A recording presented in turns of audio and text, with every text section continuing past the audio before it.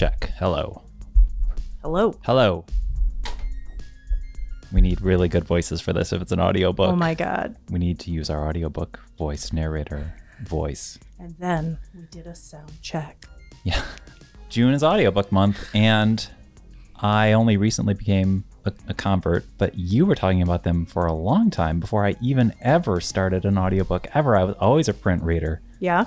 What made you decide to give it a shot? Well, I recently became a convert.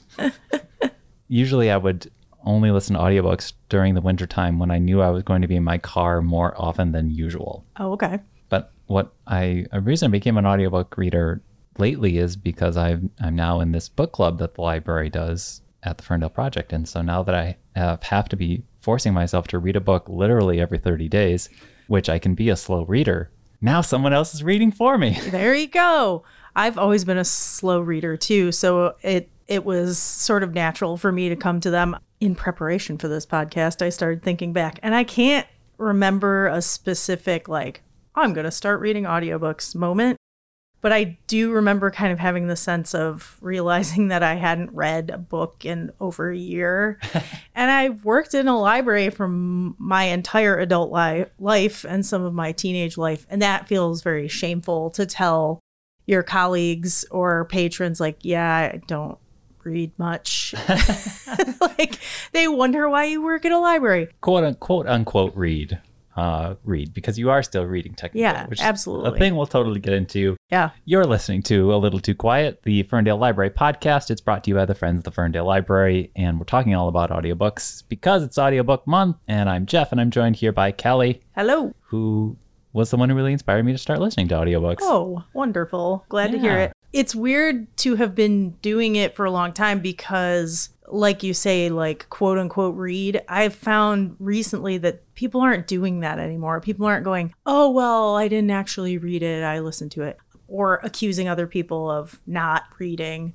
And I think a lot of that has to do with just the way people are living their lives. One of the things I was thinking about when you asked me is, the way they fit into our lives and how I have mixed feelings about it, because I think with this country's obsession with efficiency, that sitting down and reading a book doesn't always fit into people's plans. And that is sad in a way for me, but also as a person who just didn't do that, I thought, well, we do still have we're still trying to make space for stories, for entertainment, for different kinds of learning than maybe, from school or even for work, is that it's good because maybe people will just not be reading at all. Right.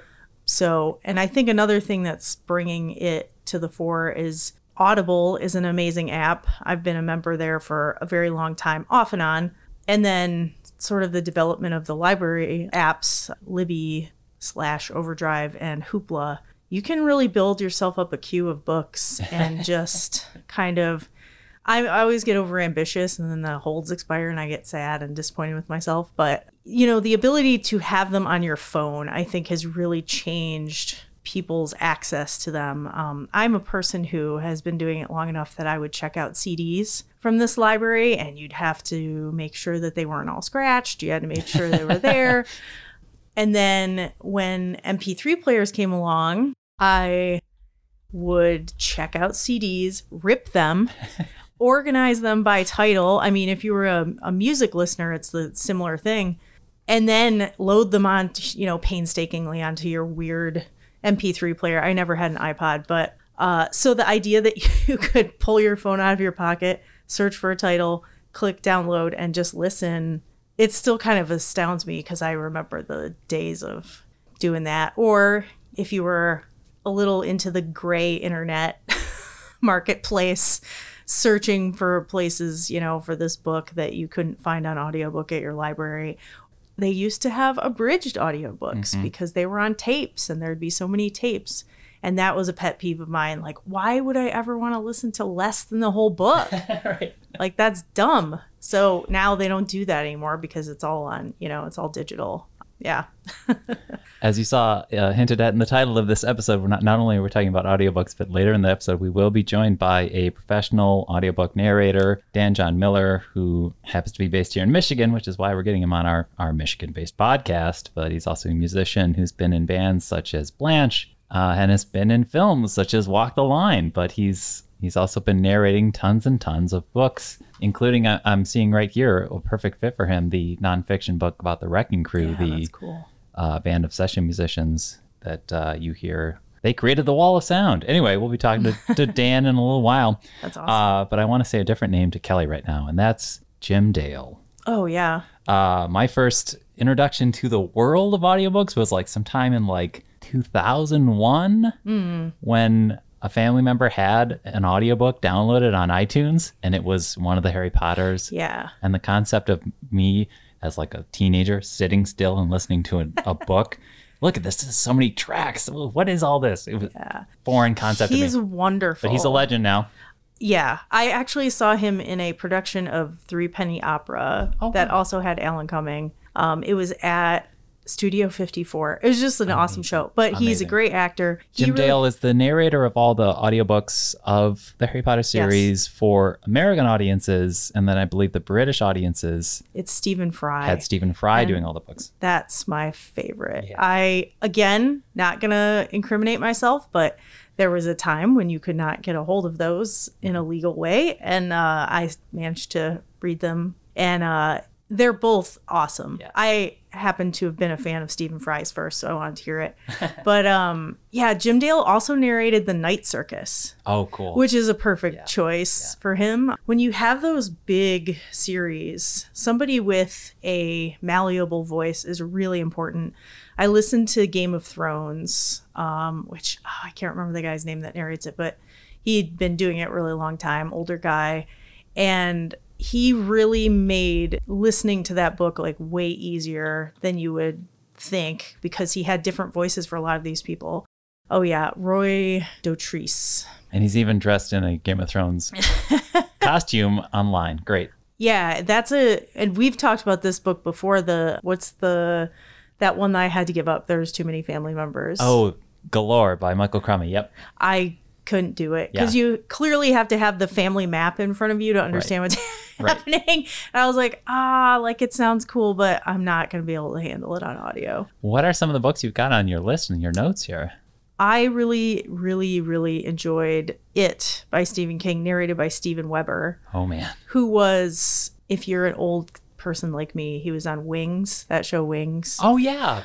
He's also been in a production of The Stand, like it was a TV production that some people like better than, I've other heard good productions. things about that. Man, I loved that book. There was so many times I just like sat in my driveway, like finishing it up. He brought the nostalgic part of it to light, and the scary stuff. He really leaned into it. And that is a brick of a book. It's huge. Like that's 40 hours of audio. So if it's not well done, you're like, who cares? Right. But he does a perfect job with it. Another standout would be The Fireman by Joe Hill, narrated by Kate Mulgrew. Captain Janeway. That's for amazing. All of you Star Trek. Oh my God, her voice is so perfect for it. And what's like the main characters, I believe, are men. Mm-hmm. And so often they will have, they'll try to match the gender or whatever, but it doesn't matter, man. She like made the scary stuff in that book like really scary. She just seems unflappable. So you're like, she feels like this observer that's watching all this and telling you about it. Yeah, man, I couldn't recommend that one enough. It's so good. I can only imagine she's got such she's got range. Her voice can go very low. Yeah. And can get kind of smoky and raspy. Mm-hmm. It's great. Yeah. And it wasn't like too much, because a lot of people, I'm sure, with very distinctive voices, you're like, okay, I'm listening for 30 hours. It's too much. But yeah, I just couldn't get enough of that one. It's probably why Michael Caine doesn't do audiobooks. I can only imagine. And here's kind of a lesser known one that I want to shout out. It's called the Marid Audran series. The author is George Alec Effinger, and it's narrated by a guy named Jonathan Davis. And it's a cyberpunk series that's set in like the Arab world, which is, I've never heard of anything else like that. And it's got lots of scenes of violence in it and weird cybernetic stuff. Nice. But this guy, Jonathan Davis, gets like, he clearly can pronounce Arabic. I don't know if he speaks Arabic, and gets the kind of the cadence. My significant other is Lebanese. And so we read these books together, and he's like, oh, they get like that, like honorific stuff. There's all these greetings you kind of have to do. And even in this cyberpunk world, that's like brought to it. And he just gets that right. The names sort of roll off his tongue. And I love that series. They're like really unique to me and just transport you to a place that doesn't truly exist, but there's elements of a world that maybe we don't know so much about. That's a whole other thing to consider, is the pronunciations. That's also a meme you see on the internet, that someone reading print will try on their own, but the audiobook reader always knows the correct pronunciations of everything. Yes, exactly. You do feel very smart when you're at like a book club, meeting, and you're saying everybody's names right. And that's something interesting. We just reminded me, we read The Gold Diggers by Sanjana Sathian, and I listened to it on audiobook narrated by Rama Valluri. And it's about second generation Indians here they're living in Georgia actually, but their parents came over from India. One of the characters is, when the author has done interviews, has said this character's name is Anita, but the narrator says Anita. Oh. I don't know where to go. Anyway, so don't disagree, that's guys. Just the nuance. You're complicating things.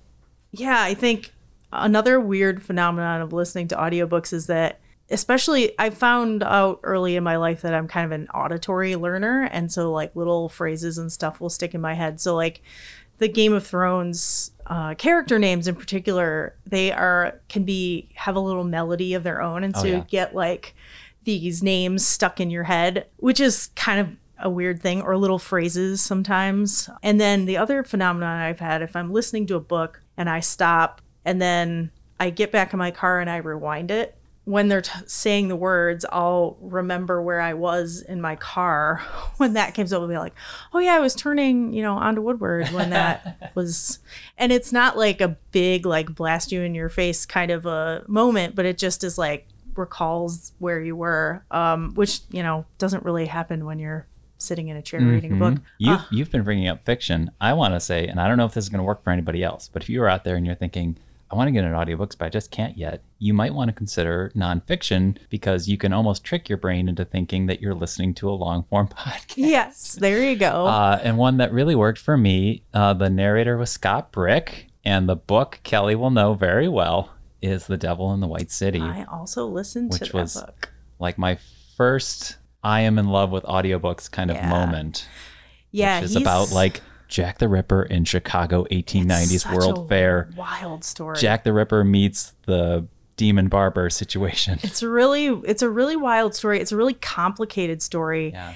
And a lot of times audiobooks can't pull that off, but Scott Brick brought that story to life. Eric Larson, the structure of that story worked really well. And I speaking of the previous phenomenon, I used to walk up 9 Mile for exercise at lunch, and I have a very significant memory of walking in downtown Ferndale, listening to one of the like more brutal moments of that book. It just That's the thing, is we get our memories tied to where we were in the book. Another one, I don't want to get like religious or anything, but Reza Aslan put out this book called Zealot, which is about the life and times of Jesus Christ. And I, being raised Roman Catholic, decided I would check this book out around Christmas time. So my memories of listening to this book are usually tied to snowstorms, because I was driving around like shoveling a lot of my family members' driveways while listening to this book. But this is a scenario where it's read by the author, which is another thing that happens from time to time.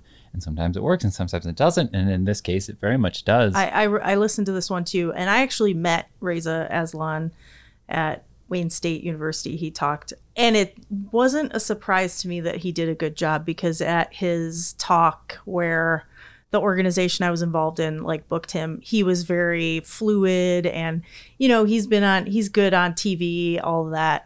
A very kind of funny like reference to this in the audiobook listener world about people who can't read their own books is Thomas Harris, who wrote the Hannibal Lecter books. Sounds of Lambs. First one, which is Manhunter, there's 2 versions, but you can find one where he read it, and it's not great. Oh, no.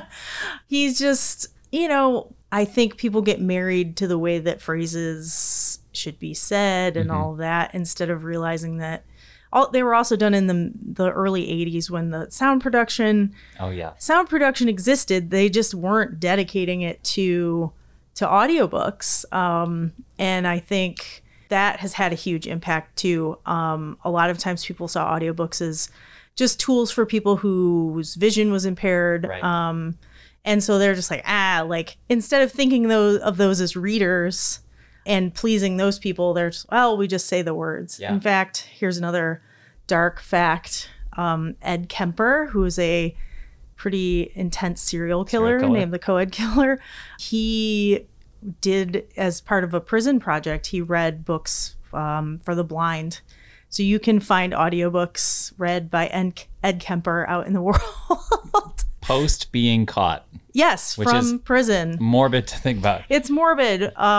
This is a man who has killed people. Yeah. And you're listening to him. I guess it's a good service and it sort of doesn't matter, but that's a really scary thing to think about, that guy's voice in your ears, telling you whatever story. Yeah. I have the perfect segue to lighten that up, and it still ties into being read by the author. If anyone asks me actually what my favorite audiobook is, it is Born Standing Up, the autobiography of Steve Martin, read by the author. Just delightful. I mean, bet that's great. It's just fantastic. You get to learn. He's a performer, so Absolutely. I think that makes a big difference. If you're just an author that sits in a room all day and writes a book, I don't think Stephen King would ever be like, I'm going to read my book. Right. But, you've got all, comedians who read their memoirs. Yep. I've listened to Tina Fey's. Oh, yeah. Hers was funny. Mm-hmm. Even My Favorite Murder, they're podcasters. So, of course, they read their own audiobook. Of course. That makes sense. Yeah. Oh, man. Another, kind of way that I think a lot of people listen to audiobooks is, on road trips. Yeah. I have a really good story about one of those. I randomly decided to go to Ogden, Kansas, where my grandfather was born, just, on a whim. It's 15 and a half hours away from here. Oh, sure. Yeah, one way. That's a book. And I grabbed Outlander, which is exactly 31 hours long. So it was the whole trip. And it was good. It was good. It's also very interesting to hear romantic scenes read aloud to you. It feels very embarrassing. Yes. If you're kind of prudish like me, I'm like, oh, I can't believe they're saying that out loud. That's the first book is 31 hours? Yes. What is the author of? Diana Gabaldon. Of course. Yeah. That was a very lonesome drive over some fairly boring terrain. So it was nice to have this world to escape into while I watched the soybean fields go by. Yeah. I'll throw in a quick note. This is always good too. If there's a book that's like your vegetables, I don't know, maybe it's classic literature, a book you feel like you should have read by now, and you might not feel and you might think that it might be kind of doldrums to get through.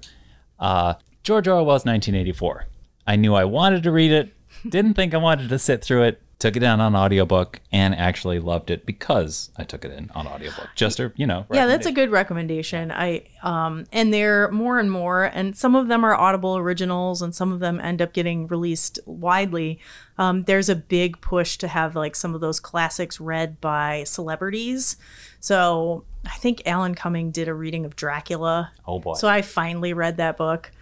And it was good because, Alan Cumming's got that great Scottish accent. Oh, yeah. He's fun to listen to. Shout out to my guy who got me through George Orwell's 1984. He is, of course, British, and he has one of the most British names ever. Simon Preble. Wonderful. Simon Preble. 1984. Good stuff. Yeah, it's fun because, just like any kind of reading, there's lots of different genres and stuff. Some of the early audiobooks that I really enjoyed listening to were the Janet Ivanovich, Stephanie Plum series. Oh, yeah? And the narrator for the first 5, her name is CJ Crit. She had this kind of gravelly voice and was sarcastic. And I probably would not have read those books, but people seemed to think they were fun. And, I could listen to them on my drive. And she was such a fun narrator. I plowed through the first, 10 of those and felt, for me, part of working the front desk at the library is connecting with patrons about what they're, reading. And I was finding myself sort of left out. So at least once a year, I'll read like whatever the big one was. So That's a good idea. I can know, Yeah. What's the big deal about this one? And, sometimes I'm pleasantly surprised. Sometimes I'll go like, yeah, that makes sense. Right. Not for me, but, Right. at least I know. And Because listen. every once in a while, you field recommendations too. Yeah. You're not the reference desk, but someone will say, I don't know what to read. They'll just talk to you. Yeah. Yeah, absolutely. You could say, And Ivanovich. I form connections with people who like true crime for sure, and be like, oh, check this one out. What else is on your list? I really loved, and this is another Stephen King. Sorry to be so like one note, but I think horror is good for audiobooks just in general. the Girl Who Loved Tom Gordon, which is like not straight horror, but it's narrated by Anne Heche, and I think I was in a really weird spot in my life. I had just broken up with somebody and still lived at home with my parents, and just to kind of get out of there, I would like drive around and I listened to this book, and it's about this little girl who's like lost in the woods, and I was just transported to that place and feeling her like loneliness but also her will to survive. It's a strange book actually for him. That's what I've heard, is that I've heard from folks who say some variation of, I'm not really into Stephen King, but I liked this book. Yeah.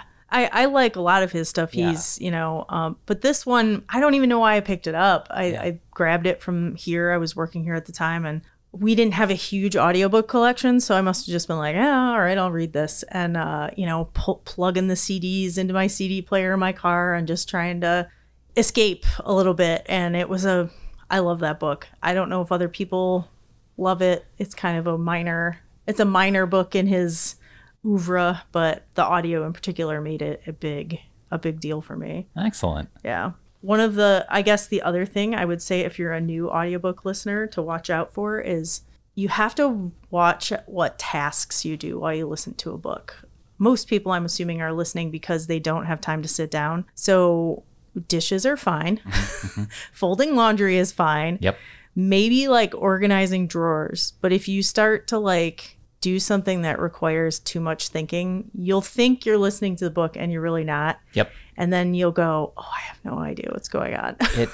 It has to be something that's a little rote. Yeah. It could be painting. Okay, so you're just going to be doing paint strokes. Or raking, you're just raking. Or you're just folding. If you're going to be checking your emails, no. Pause it. Yeah. That can happen, if you're not super into a book for whatever reason. I would just say like there's thousands and thousands and thousands of books, even if it's an audiobook. Yeah. Just find another one. It's okay. I've abandoned so many audiobooks. My Audible list is full of like half finished books, and I'm just like, whatever. It got me through a couple hours of whatever that task was, and I have no interest in going back. Right. And that's okay. I think it's okay to decide that you don't like something. Right. Anything else on your list before we go to Dan? Oh yeah, a weird little one called 14 by Peter Clines, narrated by Ray Porter. It's just a weird little Lovecraftian, like, there's like a room or there's an apartment in this complex, and the attendees, what am I trying to say? The people who live in the apartment building. The tenants. Uh-huh. There we are. They all kind of band together to like combat the evil. But the narrator, Ray Porter, it's humorous. He's got voices for each of the characters, some of which have, different accents. Mm-hmm. So that's always impressive when somebody can like pull off an accent that doesn't feel like, ooh, you shouldn't have done that, mm-hmm. but also gives you like the flavor of who this person is and makes them like feel like a whole person. It's not a book I've seen talked about very much, but it was a fun. But it still sounds like it also, fits into horror. I think there's something to be said about horror fitting nicely for audiobooks. Maybe if you're too much of a scaredy cat and you don't want to turn the page, have someone else turn the page for you. Man, if they're scary though, that makes it worse. Like I've listened to some where I'm like, ooh. cool. You're free to like go hide under your bed because you don't have a book.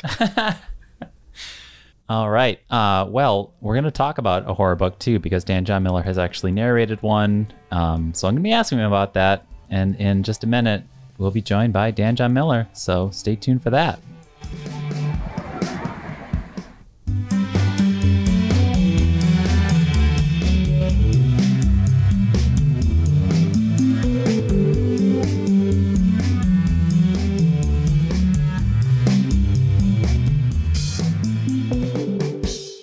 Are you there? We're there. We're here. I see you guys now. How are you? Good. How are you? So good to hear your voice. Yeah. We've been talking about how good it is to hear your voice. That's the concept. Happy audiobook month, Dan. Happy audiobook month. Congrats. For those who choose to celebrate it, because a lot of people, don't like the audiobook lifestyle. And I respect them for having the difference of opinion, because it's really not for everyone. And it depends on which God you're behind and all that kind of stuff. It's for me. It's been for me since the early 2000s. I was one of those people who would like rip audiobook CDs and then put them on an MP3 player, like anything I could do to get an audiobook in my ears. Yeah. Oh, that's pretty cool. And I'm only a recent convert, so I'm happy to be here. We haven't really accepted you, Jeff. I know. I'm waiting for that. I'm waiting for the letter in the mail. I'm waiting for my pin. Rip an audiobook and put it on an MP3 player from 2005, and then we can talk. So here we were, Dan. You were a singer with a guitar in my mind, and now you're 2008, 2009. You're audiobooks. How did this happen? How did I get here? As David Byrne once said. So let's see. How did I get into audiobooks? It was in 2008.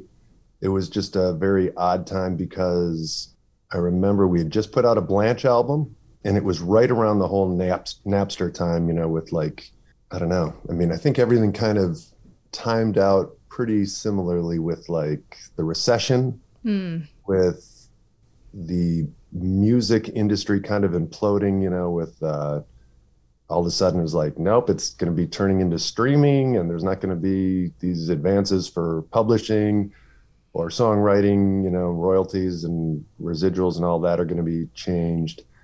So I think at that point, V2 was it V2 in America? Yeah, I think V2 in America was the label for Blanche. They went out of business, and then we had to look for another label, and we were trying to negotiate that. So it's just really trying to figure out how to make a living, doing something that you think you're good at or something you enjoy. And I was in California, I remember, and just trying to do some more acting things and songwriting. I was like, talking with some people about publishing deals.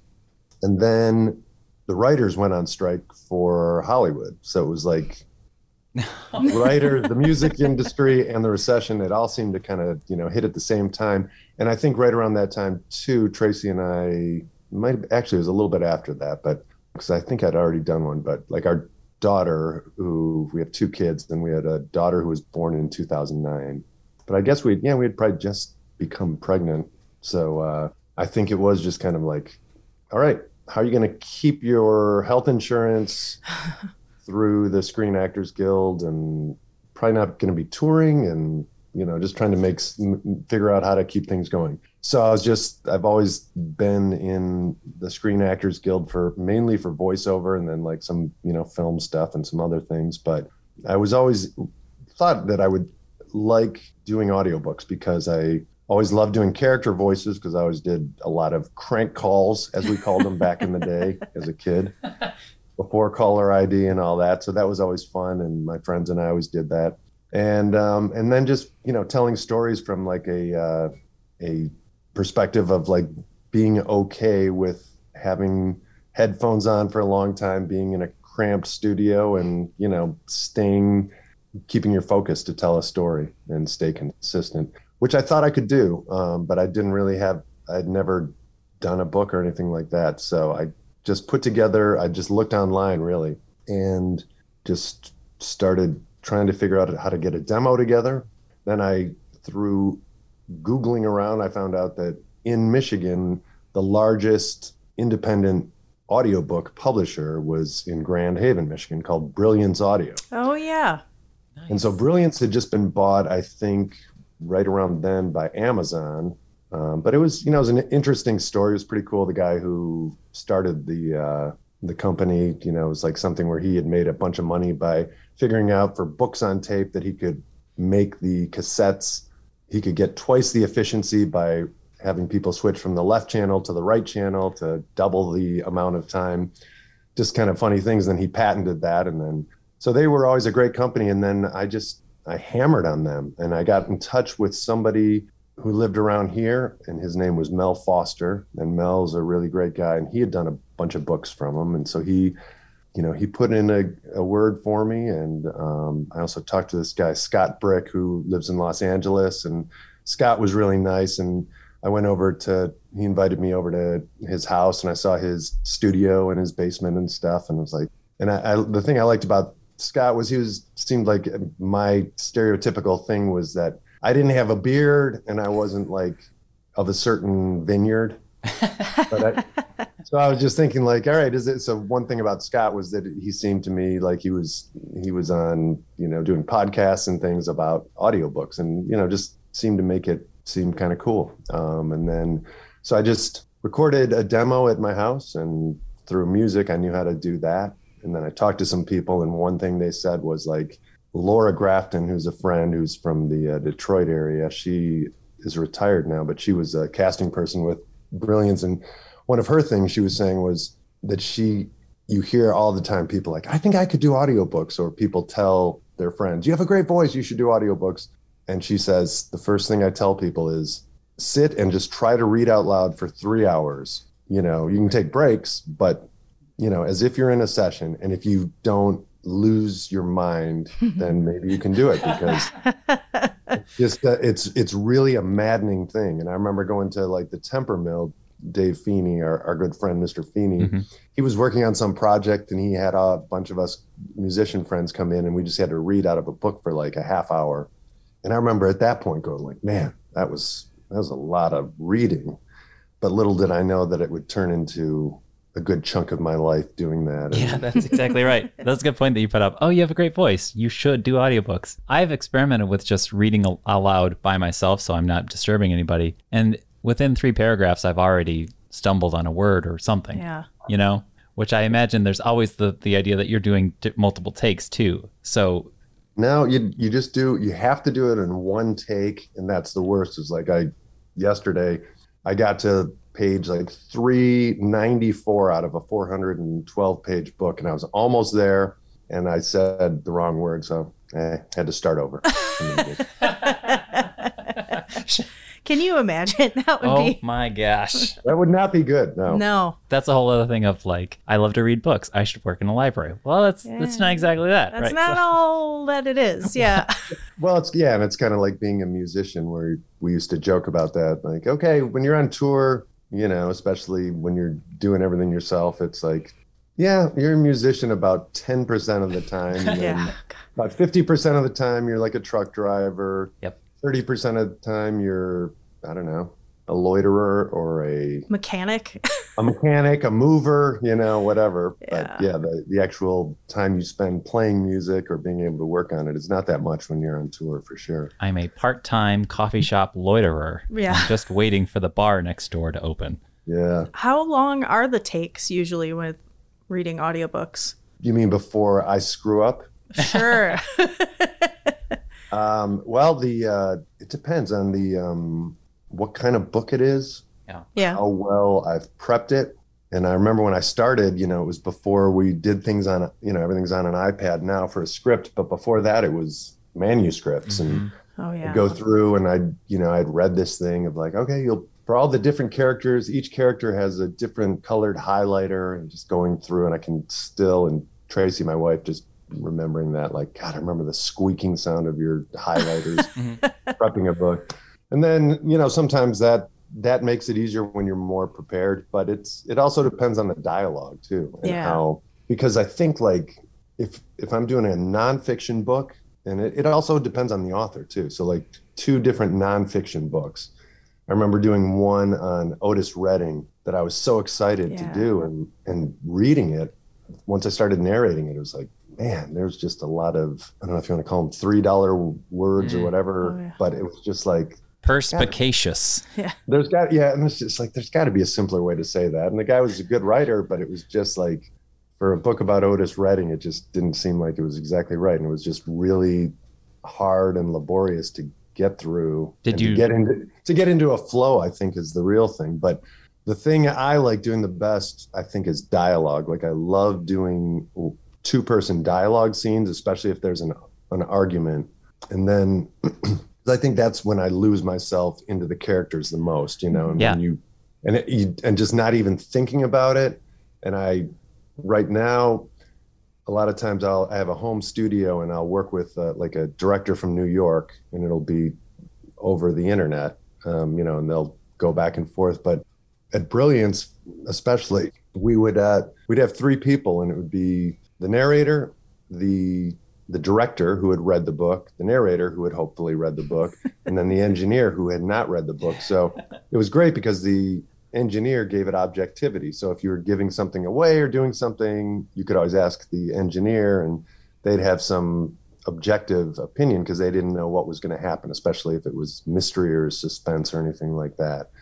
But I remember doing some books with like a Philip Roth book that was really great. And I just remember getting into some scenes where it was just back and forth, and it felt like therapy, where it was just like I think that is the most fun thing for me about audiobooks and narrating them, is that if it's really great, it's therapeutic, and it's just bizarre to do multiple characters. And when you can really feel those multiple characters, especially if there's like 2 characters arguing, and I swear, like in that book, and I've had it, it doesn't happen all the time, but it's like you're having an argument with your conscience, you're just like, because you're trying your best to be authentic to each character, and they're arguing with each other, and one of them's going to end up winning. And even if you prepped it and you know who's going to win, you still got to fight for that. So it's kind of fun. And then once in a while, like if I'm working with a director or something, they'll be like, that was really good. Like, that felt pretty good, And then there's other times where you're like, you think you've done a pretty good job, and the director or somebody will be like, all right, and it's just like, that's all I get. And then we're good. The hardest thing is, I think, is when you're recording by yourself and directing yourself, which is a big thing now because of budgets and everything, and you just don't get any feedback. So you're just like, it felt good, but you don't know if it was really good or authentic or whatever. So I can imagine just the little bit of work I've done with Jeff on the podcast and stuff, going back and editing, like I would get sick of the sound of my own voice if I was directing myself. Like, is that good? I don't know if that's good. Oh no. Like, and having this, existential crisis. Do you find if you've directed yourself, you're like, oh my God, will you just shut up? I don't want to hear me anymore. Dan, I'm not sick of my own voice. This is a safe space for you to say you're not sick of your own voice. I love my voice. I love it. I remember going to New York for some audiobook event, like a convention and awards show when I first started doing it, and hearing somebody like at some panel, talk about, when I go back and I listen to I'm just like, God, how can you do that? Like it's the last thing I want to hear is my voice, and I never really want to listen back, musically. I don't know. I mean, there's some, for a performance or whatever, there's some weird narcissism, I guess, if you do something well and it feels good. But I like hearing if it's humorous or odd character voices, but when it's just regular narration, it's me, I always think it sounds pretty bland. Like, I wouldn't listen to that guy. And then one quick note, I don't know if it's too highfalutin. We haven't used this terminology, but you say you are reading audiobooks, you're narrating. This is really acting. This is performance. Because it's funny, even like from a credit perspective, like when you do I know Brilliance Audio, for example, I'm doing a book for them right now. And when I recorded the intro, it was, whatever, you say the title and then you say, performed by Dan John Miller, whatever. Right. And some are like read by, Right. and it all, it all depends. And I think it can get heavy-handed, and I know I've done it, and it depends on the publisher, and it depends on what the author wants. If they want you to get pretty big with character voices, and then there's some authors where even if they describe, an Irish lilt or a rasp, they're like, no, we don't want to hear any of that. Wow. But Interesting. you're describing it. It seems like, and if I can do it, I mean, I can do it subtly, but sometimes they don't want that. And then there's other times I think where it can, it depends on, I think everybody has their own taste for it too. And I know when I checked out from the library a bunch of audiobooks before I got into it, when I was going to get put together an audio reel, for auditions and stuff like that. I got them. And then Tracy, my wife, like I was asking her, so what did you think? And although we're usually lockstep with music and films and stuff, we were not that way with audio. She's like, really? Oh. You like that guy?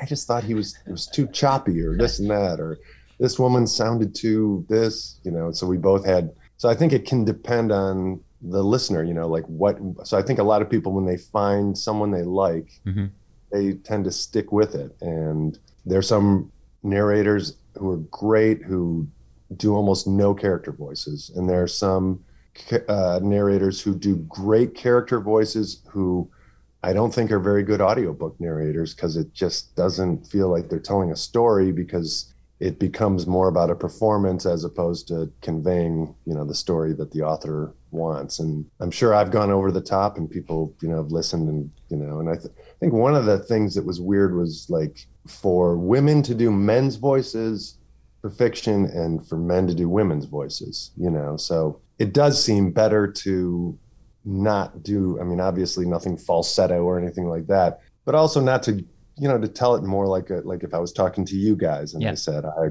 ran up to Kroger and the cashier said, hey, you don't, I wouldn't be like, yeah. And the cashier said, hey, I need you to, Right.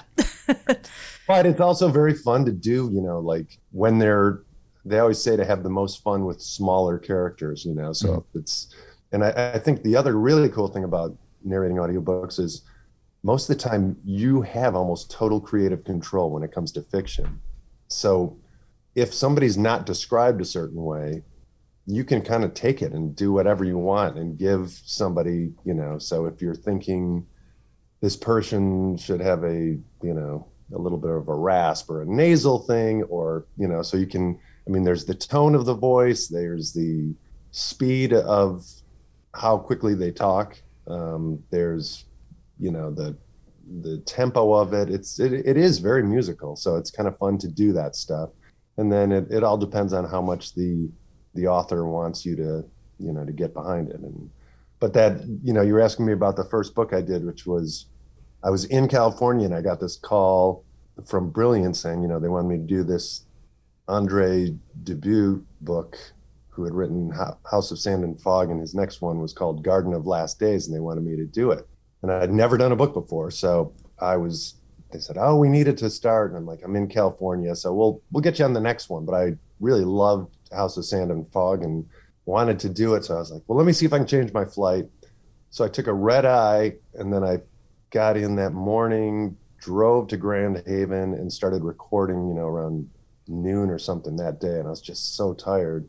And there's a bunch of Arabic things that I didn't know, for dialects with apostrophes and having to kind of do this little jump to your voice. And I fortunately had a great director and narrator, and they were very patient with me. And I just kept drinking a ton of water, and it was a long book. I think it was like 16 hours long. And when it was done, I'm sure if I listened to it now, I'd be kind of mortified because I didn't know what the hell I was doing. But it was really fun. And, and the big thing was after I got through that first day, they all said like, oh, no, you can do this. Like some people. And I remember the night before I left was because I had a small part in a movie called Leatherheads with, with George Clooney, and he directed it and was in it, and John Krasinski and Renee Zellweger, and then Jonathan Pryce was in it. And the scene I did was with Jonathan Pryce.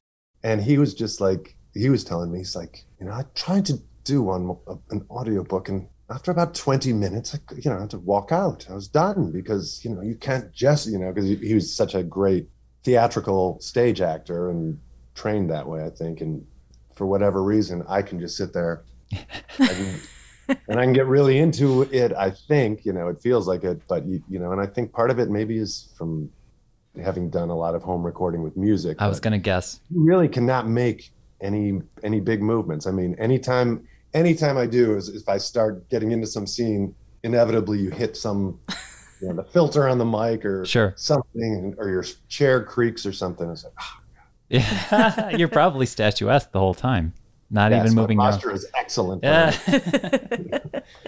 There was another book though that was, I think, hopefully an interesting story, but it was an American tragedy written in 1920 or something like that. And it was, the movie A Place in the Sun. Mm-hmm. That's a little excerpt of an American tragedy. This classic of American literature, just like a fantastic book, but just filled with the writing at that time, just one parenthetical phrase after another, just the longest sentences. And it was almost like every sentence was filled with a disclaimer, but it was so emotional and such a beautiful book and so sad and funny and, just everything, it's why it's such a well-regarded book, but probably not the best thing or the easiest thing for an audiobook. And the publisher I was doing it with had some system at that point where you held almost like this Game Boy thing or something. It was like a video control thing. And they would send you, so you wouldn't record on Pro Tools, which is what I usually do if I'm recording at home. But so they sent you their computer that had this kind of thing that would highlight the text. And it was like playing a video game. So when you'd finish a paragraph, you had to hit something, then it would jump ahead. Wow, weird. And that really was, if you would get to the end of a really long paragraph and screwed up, you had to start that whole thing again. It was just awful. But it was right before, and I remember it was right before my son was born. And I was like, well, it's a 36-hour book, but I love this book and I'm going to do it. Wow.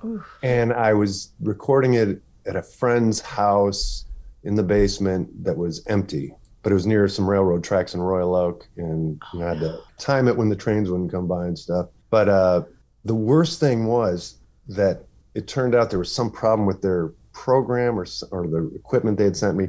So I think I probably recorded that book twice. It just took forever. And then it kept, it's like any other technical thing, but I remember some scenes like where it sounds so pitiful, but I was like in the basement of this vacant house recording this book, and it'd be this dialogue or something. And this guy's kind of like pleading, the character's pleading for his life, but he's very manipulative and all this.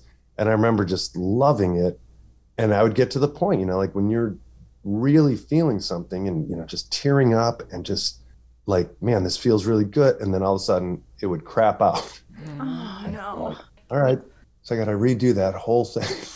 And, and it's like just doing another take in a film, I guess, or something like that. But it was just something about it was just so unfair. But it turned out good and people liked it. But so what I'm just I think we've come a long ways in the old audiobook industry. Yeah. What I'm getting from this is if you encounter someone who says, I really like reading, I should read audiobooks, you're going to throttle their collar and say, do you really like reading? Yeah, I think you really have to. And I think that's like, really from what I've heard, some people, and it'll happen with authors too, who think they can do it, and then they'll be like, never again. I will never do that. It was maddening. And the sad thing is like I talked to a speech pathologist or somebody at one point, and I remember she was telling me, she's like, especially at Brilliance, like they would have us go like from 9 a.m. till 5 p.m. all day. And like other publishers did not want you doing it because they felt like you would hit a certain point and then, your voice wouldn't be as sharp and mentally you wouldn't be doing as well. But, everybody has their own way of going about things. But she was saying that, she's like, even if you take a break every hour and take really great care, it's the equivalent of running a marathon every day. And the greatest, most in shape marathon runners are still exhausted after running a marathon. So you're going to be exhausted every day. And so that was the thing, like at Brilliance would go to the hotel after. And, at first you're just like, this is great. I'm in Grand Haven, it's summertime and I'm going to go out to the lighthouse and go get a pronto pup and do this and that. And sometimes I'd get the energy to do it, but a lot of times after reading all day, you just want to go back to the hotel room and just look at some stupid movie or TV show and just veg out, not think about anything. So. Yeah. We should change June to Audiobook Narrator Appreciation Month. Yes. There you go. Because where will we be without you? We really appreciate all the efforts of audiobook narrators. Yeah. Yeah, I do think that is the number one thing is like, if you're going to be an audiobook narrator and you want to do it, I think it's really a love of the books, and really conveying a story or a subject, because one of the coolest things I think is that there are just so many books that I've narrated that there's no way I would have ever chosen to read, and it's like the same thing with music, it's kind of like the magic of listening to something that's curated by someone you don't know, or radio, and just the like being open to it. Like, man, I can't believe that. What the hell was that song, or that sound, or that arrangement? Whereas like if you're in control and you're just going through everything and just picking it, you're really not going to be that surprised. So it's kind of fun to be thrown in the water sometimes and just like read just something that you would never think would be interesting, in the same way that there are some books I've thought I would love and it wasn't that good, Oh yeah. Or even like some authors you wouldn't expect to be there's a guy, I've read a couple of his books. He's like a physicist, really, and I did one book of his. He was a good friend of Stephen Hawking's, and he wrote a memoir about his friendship with Stephen Hawking. And then the last one I did of his was about just emotions and how they tie into the way we think, and just different things, the newest brain chemistry science and how everything works and the changes. And in both those cases, I just thought this is going to be pretty dry, but he's just a great writer at telling a story, and I think that's the number one thing. You're trying to pretend like you're talking to one person, telling a friend the story. And I think that's one of the reasons some actors aren't happy about doing it, because they're really not performing for an audience, and it's just like for yourself almost, or for one person, and it's got to be pretty intimate and soft, unless it's an argument. Yeah. Dan, thanks so much for joining us and rapping with us about audiobooks. Really appreciate the chance to pick your brain. Yeah. Thank you for your work. Thank you for your work. Thank you for your voice. Keep taking care of your voice. Remember to hydrate, or whatever. Honey and tea and shall. Yeah. I feel like we'll link to your Audible credits in the show notes. Go listen to a book by Dan John Miller. And Dan, thanks again. Happy Audiobook Month. All right. Thank you, guys. Happy Audiobook Month to you and yours. Take care, sir. Thank All you. right. See you guys. Bye. Bye. That was Dan John Miller. And that's our episode. We should have more guests on. Kelly, it was great to have you on here as always. Thank you. It was a pleasure to talk to somebody who does a thing I truly appreciate. Man, all the patience. You have been listening to A Little Too Quiet, the Ferndale Library podcast. It's brought to you by the Friends of the Ferndale Library. We were joined by Dan John Miller, who you just heard. We were also joined by Kelly. Bye. And you were joined by me too. And the music that you hear at the beginning and end of each episode is by a local musician, John Duffy. If you want to support this podcast, go to ferndalefriends.org or rate or review or follow us. If you enjoyed this episode, please share it to social media or just tell a friend about it. And happy Audiobook Month. We'll be back next week with more. Thanks for listening.